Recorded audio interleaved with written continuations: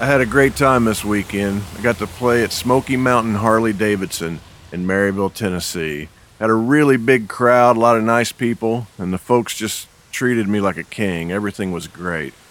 On display, they have this red, white, and blue jumpsuit that was actually worn by Evel Knievel when he was making his motorcycle jumps. And I grew up as a big fan of Evel Knievel when I was a kid.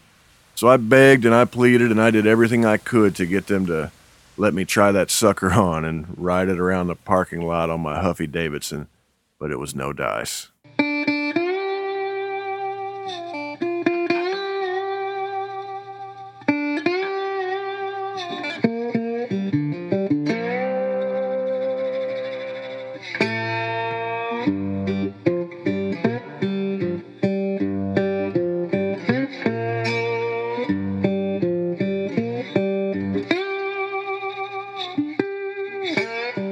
Hi, friends, this is Otis Gibbs, and you're listening to Thanks for Giving a Damn. I'm sitting here in my living room in East Nashville, Tennessee, and I got my cat Frankie on my lap, and it's just a beautiful day. This is a personal journal. This is a bit of an experiment, and I like to say right up front that I haven't the slightest idea what I'm doing, but I decided to do it anyway. And this show was founded with the idea that there are only two people in art that matter. There's the creative individual and the person experiencing it, and everything else is an artificial filter. And this is a way for me to share things with you guys without any filters whatsoever. My guest this week is Todd Snyder. And Todd is a singer, songwriter who lives right here in East Nashville, Tennessee. And you can find out everything you need to know about Todd at toddsnyder.net. When I first got the idea to do this show, I had a short list of some people that I'd like to have on, and Todd was one of those people, but I never really got around to reaching out to him. But I got a text the other night from Tommy Womack saying Todd would like to be on the show. And then just a few minutes later, Todd called me. He's like, Otis, I'd like to be on the show. And I said, I'd love to have you on, Todd. How about we get together Tuesday or Wednesday? And he said, no, I got to do it right now. I said, right now? It's kind of late at night. He's like, no, man, let's do it right now. I said, all right. So Todd came on over to the house with his buddy Brian, and Todd was feeling no pain, which he'll explain here in a little bit, but he shared a lot of fun stories, and I think you guys are going to enjoy it. We had a really good time sitting around the living room listening to his stories. Here's Todd Snyder.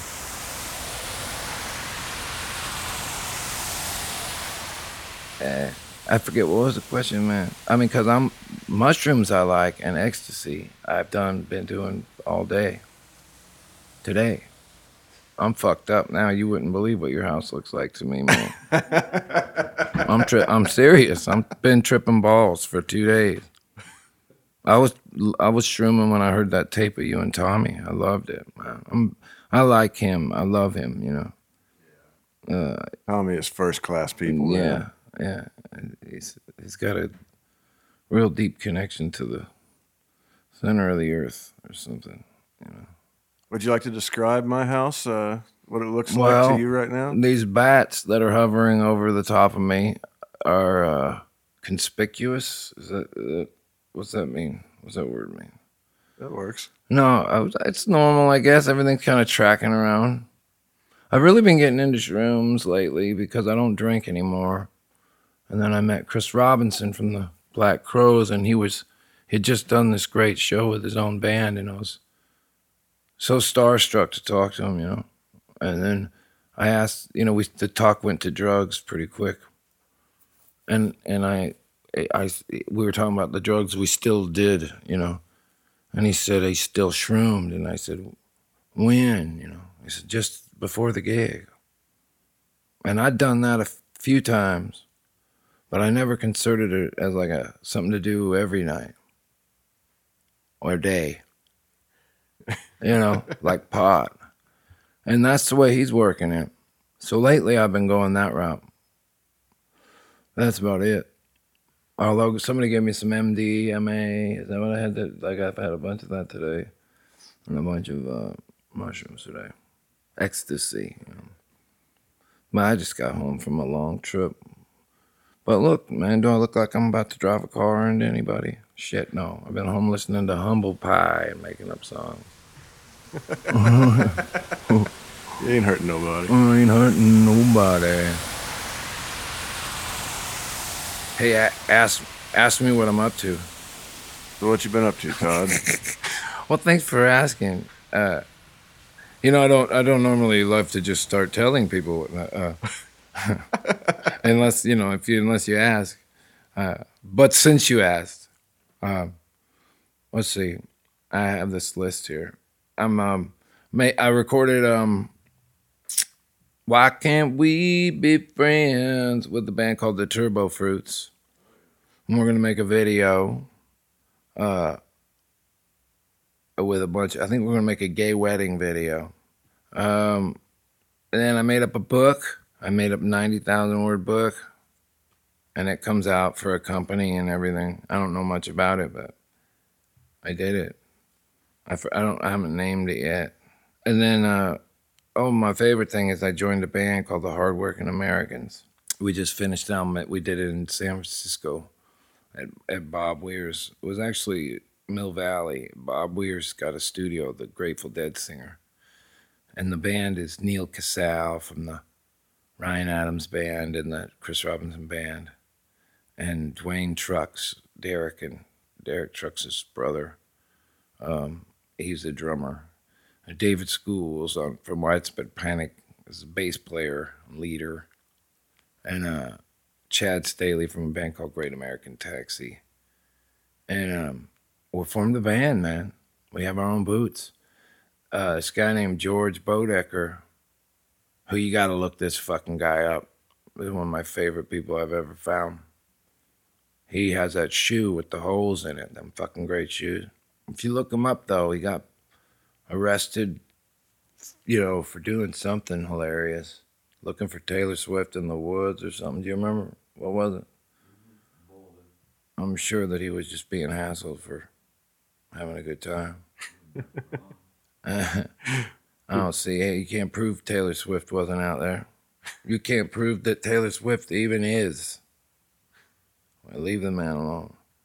But I really had fun. I might just be the singer because I'm supposed to go up to Athens and play guitar later, but I get the feeling I'm not going to be able to hang with those guys on the guitar. They think I can, though. I just sang at the sessions, and my job was to find songs. So I didn't have any songs to bring. So I got like 2 Tommy Womack songs.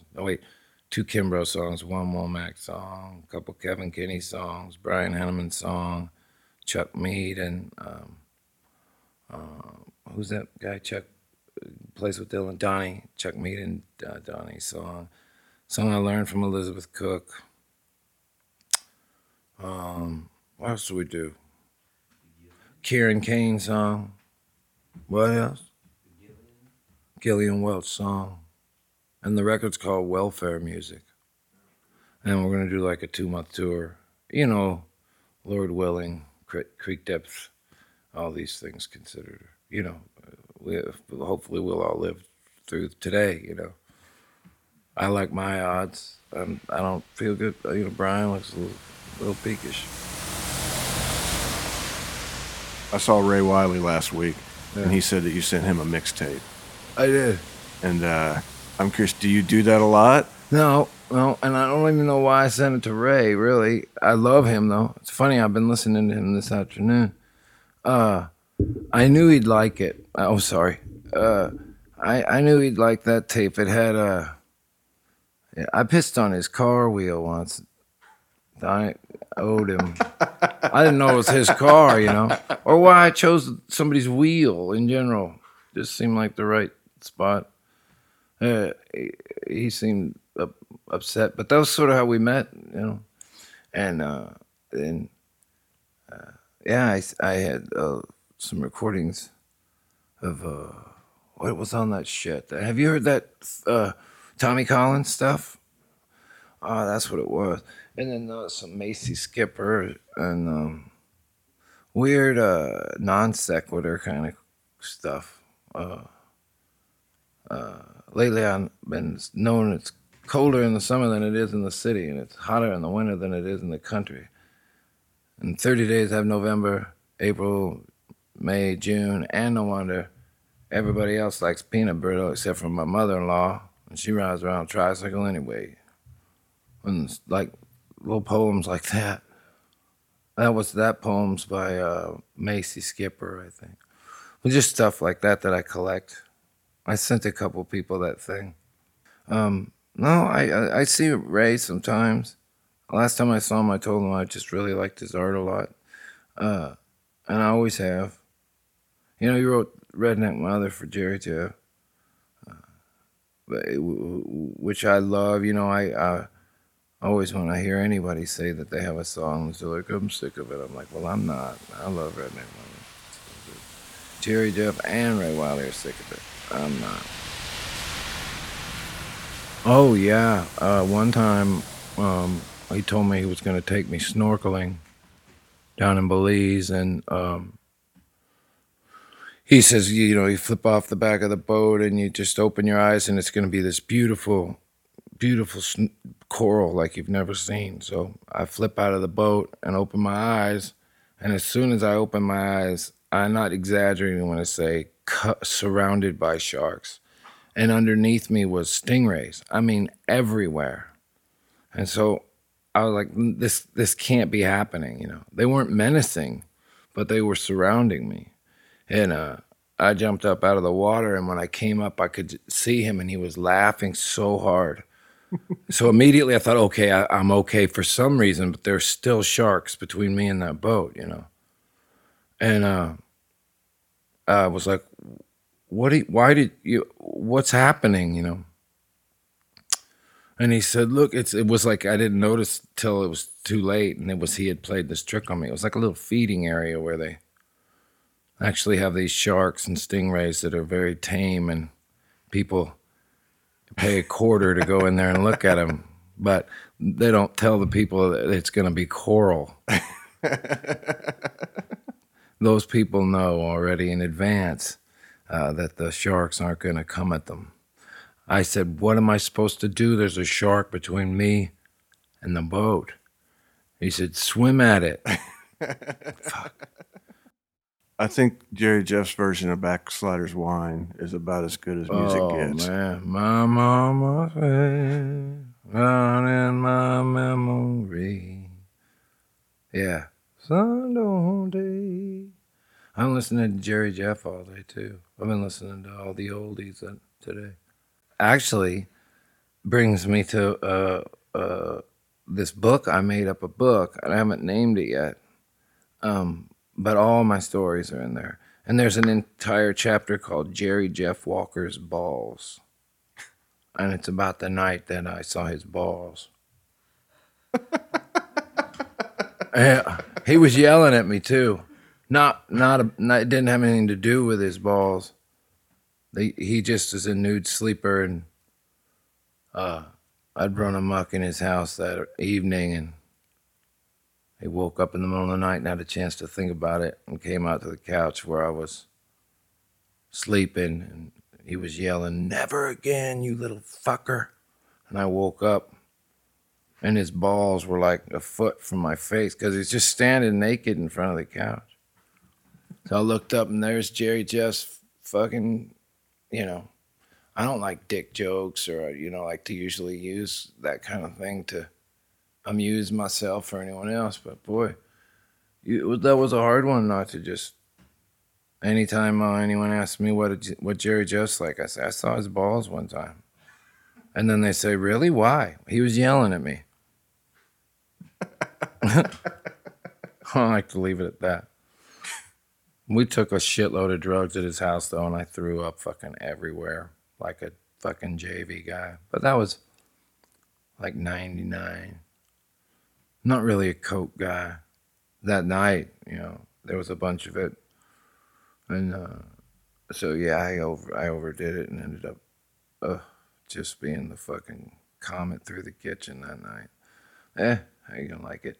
He told me I should get a sign, Christmas lights on my roof that just say sorry. And he said, when you come home from your nights out, you just flick on your Christmas light.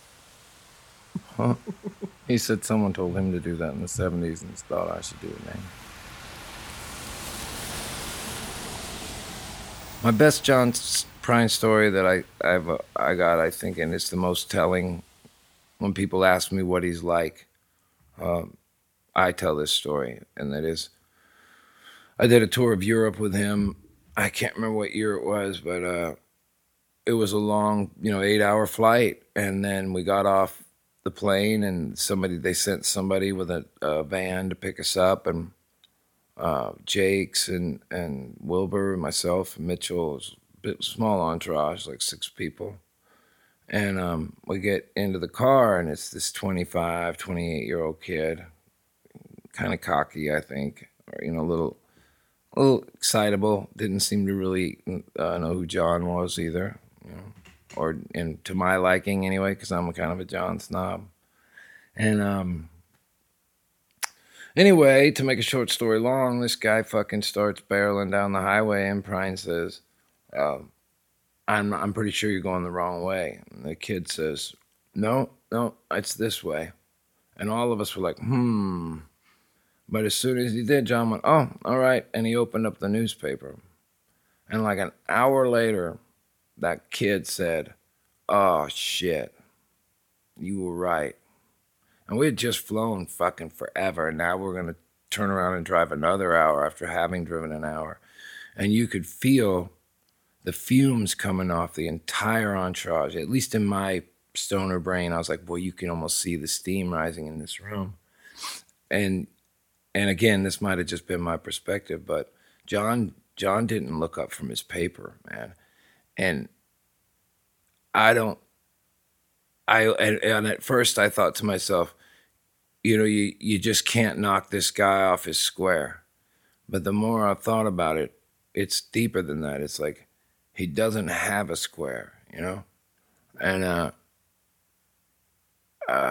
it's hard to describe him because I think he's a very special, kind of a touched by lightning type person. I wanted to try to be like him, and learned in the first 2 weeks of knowing him that no one was ever going to be like him. But yeah, like he didn't raise his voice. He didn't get ruffled. He didn't even breathe a weird sigh of weird anything. He just flipped the page of his paper and said to the kid, that's cool. And I know he wasn't holding it back. I'm certain from what I know about him that in his brain, he wasn't at that time saying, calm down, John. It's all right. Be cool to this kid, have compassion. He just was doing that. That's my estimation. It's just who he is. He was reading the paper, and the kid was, I fucked up. Yeah, we all fuck up. Yankees, don't you? And we were pretty tired and beat up, and I'm sure that Dave Jakes and Steve Wilbur would tell you too that we were all kind of waiting for somebody to give the kid the old "I told you so" or "you fuck," But it wouldn't have been right, It's just it's amazing to see. It wouldn't have been right. Lots of people would have at least snapped a little. Most of the people I opened for would have had no problem being a tool to that guy. I like to think I'm nice to people. John's an exceptionally kind guy. He's, in my opinion, he's grateful for. He has a grateful heart. He's not threatened by people. He's I think one of the best things about living here in Nashville is just seeing him at Arnold's. Yeah. I'm thinking, man, that's John Prine. And then 2 weeks later, he's playing at the Station Inn in front of 120 people. Yeah. And you get to be there and be part of it. He's a great one. He's been good to me. He was very good to me for a long time.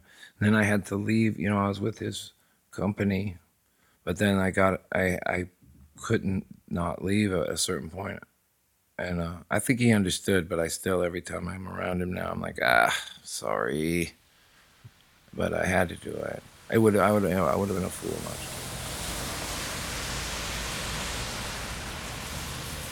We were in the dressing room with that, is it called the Duck Room? And I play there, and Chuck is probably my favorite, or he's Dylan's favorite, and Dylan's my favorite.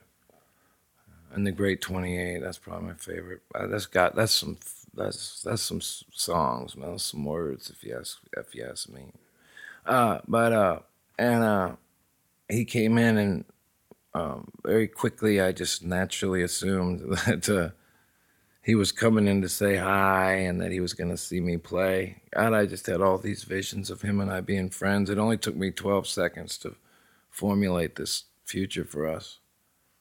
And he said, "Are you the boy singing?" And I said, "Yeah, and I am such a fan of your words and your songs." And I couldn't finish. He said, "Yeah, well, that's fine. That's fine. We need you to move your car, move your van." And that was it. And then so I said, "Can I take a picture? We'll do it another time."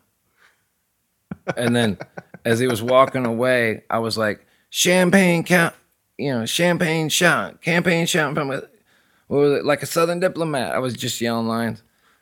And every time I'd yell a line as he was moving to his car, he'd yell, "Yeah, another time, another time."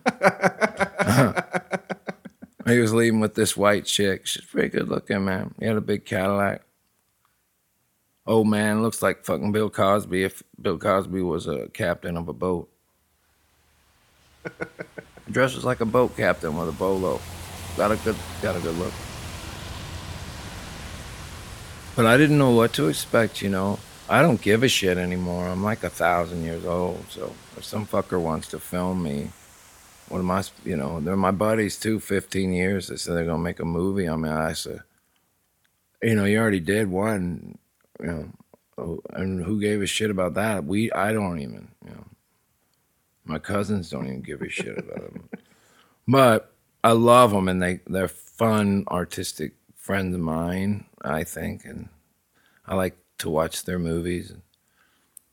I was like, fuck it, come down, They like to come to town anyway and just hang around and party, but then this time they were like they wanted to bring their cameras and their crew, and I thought they meant make a documentary, like a little one, and they were like, no, I think that they wanted it to be a movie, and there would be a movie about me being home. I'm like, that's not a movie. That's just a fucked up guy over at Drifters, So I thought it was kind of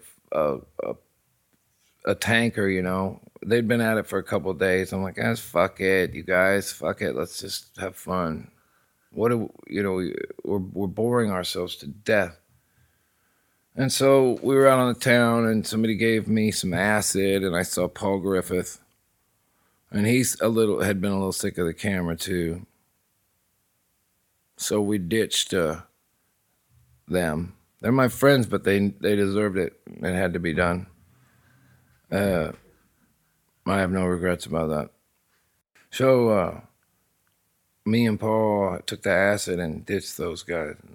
When they found us, we were rolling down the hill in Shelby Park, enjoying our lives. And then they found us, and just as we were saying to them, this is fucking retarded, just let's make a music video or something. Here came Elizabeth. She comes up with her dog, and I think that might be the real one. I don't know that it is, because once we had that conversation for real, Brad and Todd asked us to have it again. And all of a sudden, it was like from there forward, it was a movie with directions, and those guys are real spontaneous people. And usually when they work with me, something goes wrong and they have to do something besides what they were gonna do. And this was the exact case. But what started off was we'll just be a fly on your wall and you live your life, was boring. And then when I ran into Elizabeth, and she told me, I don't know if I said this already, but that she, her Letterman thing, she's got that deal with Letterman. She's trying to do a show, and she's right in front of the camera. We gave her some acid, and she drank some wine with us. And right in front of the camera, she starts telling her tale of woe, And all of a sudden, it got interesting. And then I thought, she was like, she wasn't sure how to get a show demo tape together, of what she wanted to do. And I was certain that I could do it. for no money. And I told her I would do it for no money. And then I set about to do that. And once they said this is what the movie will be, I was like, oh, fucking great, man. Now this sounds fun. Film the fuck out of me. I don't care. I'll go try to put a show together. At least it's something to do. And I thought it came out pretty good. Although I think they're gonna dial back some of the heroin jokes. And maybe didn't that comedian? I think he told a bunch of needle jokes, and maybe it was a little too druggy. I guess was I think what a lot of the feedback that they got. I don't give a shit. Once I agree to do something like that, it's none of my business no more. I do. I think it's a sweet movie. I didn't think I'd like it, or I usually don't like the way I look. I usually can't get past the way I look in videos to even give them a chance. But my friend's editing, I had to watch it, and I thought it was really cool. My favorite part of the movie is there's a moment where I come into the room and I say to her, look, I've got cue cards, and you said I wouldn't make cue cards. And then I realized that the cue cards I'm showing her are actual cue cards from her David Letterman demo thing. And that's why I love that they left that in the edit of the actual movie we were making, because at that point I was like, is this even a fucking documentary anymore? Because you guys just told me to walk in there with these cards and tell her, haha, I made cards and you said I wouldn't. But I didn't make any fucking cards. You gave me these cards. And, and when I realized they were the Letterman ones, I said, can we stop for a minute? And I asked her, I said, is this really the Letterman? Are these the cue cards for the talk show that you did right in front of fucking Letterman? And then she tells that story. Sort of dismantles the premise of their whole movie. All of a sudden you sort of realize it's fake. And it is fake-ish, I guess. I mean, they were bossing us around and keeping us addled. That's what they do every fucking time in the end. That's usually how I film with them, right? Fucking assholes. I'll get them. They'll see what happened. My revenge on them will be sweet and tasteless.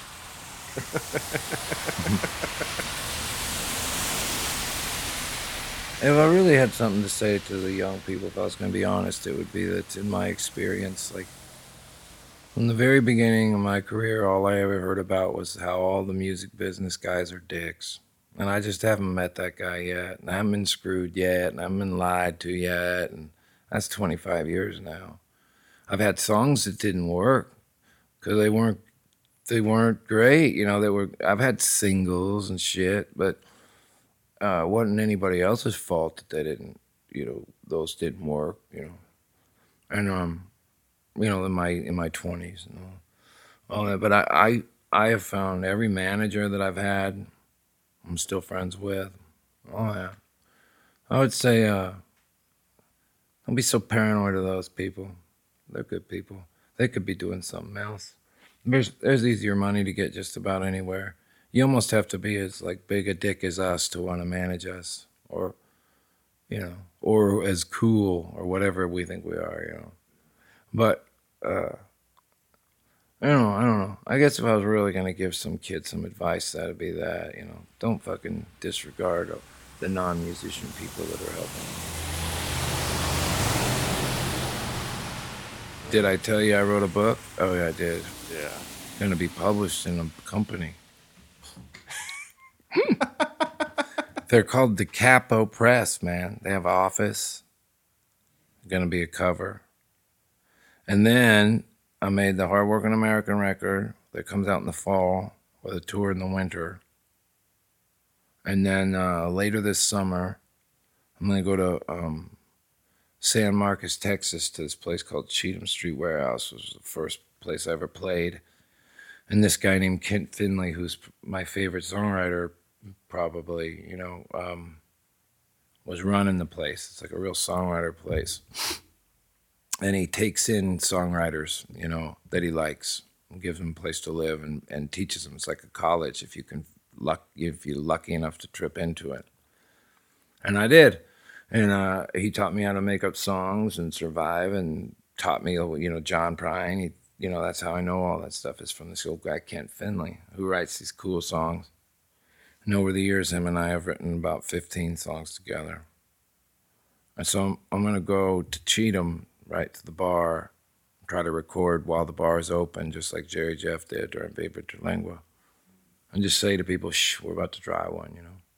And then, and Jack Ingram's going to produce it. And my goal is to have Jack help Kent make that record that he always wanted me to make, you know. Which in my mind is going to be like a really, really sparse country record, which is what I want to do right now. So I thought that would be the best way to get it. I knew that this guy that taught me how to make albums probably wanted me to be kind of an old-fashioned type country singer.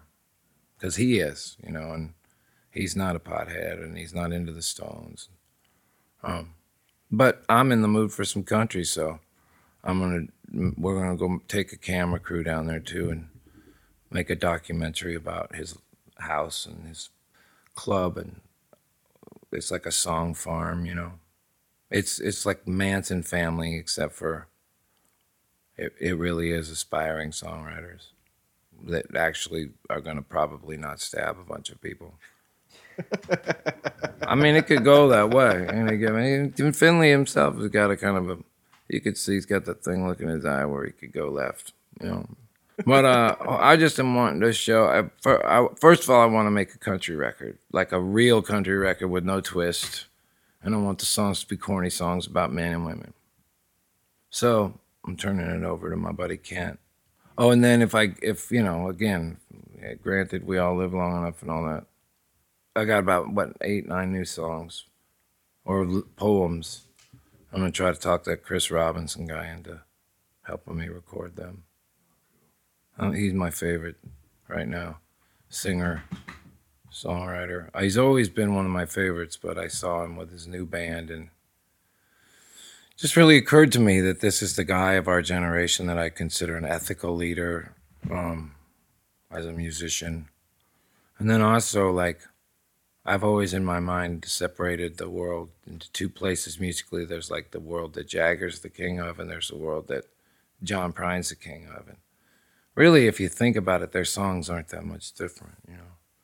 But I always thought of Chris Robinson as this great rock singer who could easily hold his own with Rod Stewart and all these other people's words and songs like Van Morrison, you know. And I was like, yeah. But then when I saw him solo in San Francisco, it occurred to me, like, that dude could walk into Guy Clark's basement with his guitar and play about 3 songs, and Guy Clark would go, motherfucker. Thought you were just a rock guy, you know? And I have a lot of friends in rock, but I wouldn't suggest to them that they ought to sing their song for John Prine. And I just think Chris would would knock John over. You know? But people don't, you know, he doesn't need as much attention as he probably ought to get. Because we're also, let's see, I'm trying to help make a record with Tanya Coe and Dave Coleman. I love the Coleman record. Oh yeah, I like to give that a plug. That's coming out. But the building that we filmed parts of that movie in, there's a bunch of us that are trying to, and we'll probably hit you up eventually, is trying to take that building over and turn it into like a radio station / rehearsal place where we can all store our shit, and we set up an internet radio station in there that only plays East Nashville shit. Put a little store in there that sells our crap like a bar, you know. Yeah, I'd love to be part of that. That sounds beautiful. That's what my wife calls another one of my grand schemes to lose money. But I think I'm excited about it because I think, this is a thriving artistic community. And the older I get, the more I appreciate youth and watching them come. And I'm really excited about the young people here right now and what they're doing. And I would love there to be a station where just as a fan, I wish there was an internet station that I could tune onto and just say, I don't want to hear any bands that aren't from my neighborhood. There's so many, and they're all really very inspiring to me. Yeah, fucking Amanda Shires. I married her, and I told her at the wedding I liked the flowers that they had put in their hair. Next thing I know, my hat's gone. And then I bought another one, and then she came to the new tour and had a hat and had all these flowers on it. I'm like, all right, I loved it. And then I got to the Jack Ingram Celebrity Golf Tournament that I fucking won. Don't even play the fucking game. Thank you. Sports are for fucking pussies. I don't get jocks. They're fucking wimps about drugs. If steroids helped songwriting, you and I's heads wouldn't even be able to get into this house, and we wouldn't think twice about it. I wouldn't think twice about it. Anyway, what were we talking about? We're talking about that wedding, and Oh yeah, and then Guy Clark's story. No, that's my Guy Clark story. No, I'm not a diverger.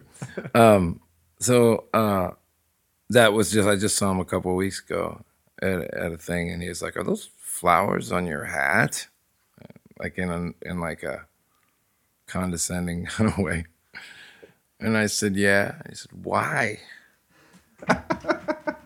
And one time I went over to his house and played him a song, and he just was like, "I don't get that one.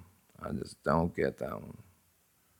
It's like, "Oh, God damn, can I lay down for a minute? Can't we?" I thought we were just going to be polite, But that generation wasn't polite. They were really honest with each other. When I was a young guy, I made up 17 songs, and I gave them to John Prine and his manager. And they came back and told me there was one in there. Yeah. I threw out 16 songs, or however many it was. Started over. One time, Keith Sykes took me to, before I made an album, he took me to this thing called the Whole Damn Family Band. And it was Guy and Towns and John and Nancy. And I was just shocked because it was a surprise. He was surprising me. I didn't know that's what that band was. It was like a little bar. And it was interesting because they were all getting fucked up in the back room and shooting dice. All the singers were. Nancy too, like a fucking sailor. And Towns was kind of melting down. I don't even know what started me telling that. This is one of my other Guy Clark stories, though. And then afterwards, I got to go, me and Keith Sykes, Townes Van Zandt, and Guy Clark, John Prine, and some chick dressed as Santa Claus. Went to John Prine's house. And you ever see that movie where they got that kid Spider that gets shot in the foot because he fucks up the drinks? The mob thing. I was like the kid. I was like I made drinks, and they traded songs. That's probably my best Guy Clark story. That I got to sit in Prine's kitchen, and they were drunk, so they like when one would hand the guitar to the other, they'd look at me and go, "What do you want to hear now?" And I thought, I must have done something good in the other life. That was it. But then Keith said, "Play him one of your songs," and I played a song. I put a capo on the second fret, and I played my song for those guys. I was about 24, and when it got over, Guy Clark said, there was a pause, and then Guy Clark said, "You didn't have to use a capo on that. You probably just could have done that in D." Never sang that song again. I won't even tell you what it was. 2 songs he's fucking knocked out of my fucking skull. But I still play the one that he didn't get. People yell for it, but I think that he's, I like I come from that school, and he agrees. We talked about it. I said,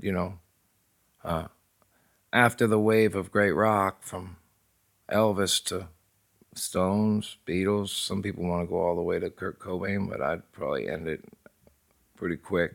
Dylan, And then there was the little wake that went over into country music when you had Waylon and Willie and Guy Clark and Billy Joe Shaver. or this shit that we do, you know. There was a time in this country's history where the finest minds of the time wanted to be what we are. You know, we're not that. I'm not. You might be. You know, the people that were going to come along behind Guy Clark and be as good as Guy Clark are doing computer shit. Sorry, you're left with us, bud. Yeah. And we're doing the best we can. Well, thank you very much. Yeah. I appreciate you stopping by and chatting, man. All right, man, thanks for letting me do this thing. And did I say all the stuff that I said I was going to say? I think you wrapped it up fine, man. Yeah. You guys need a ride home or anything?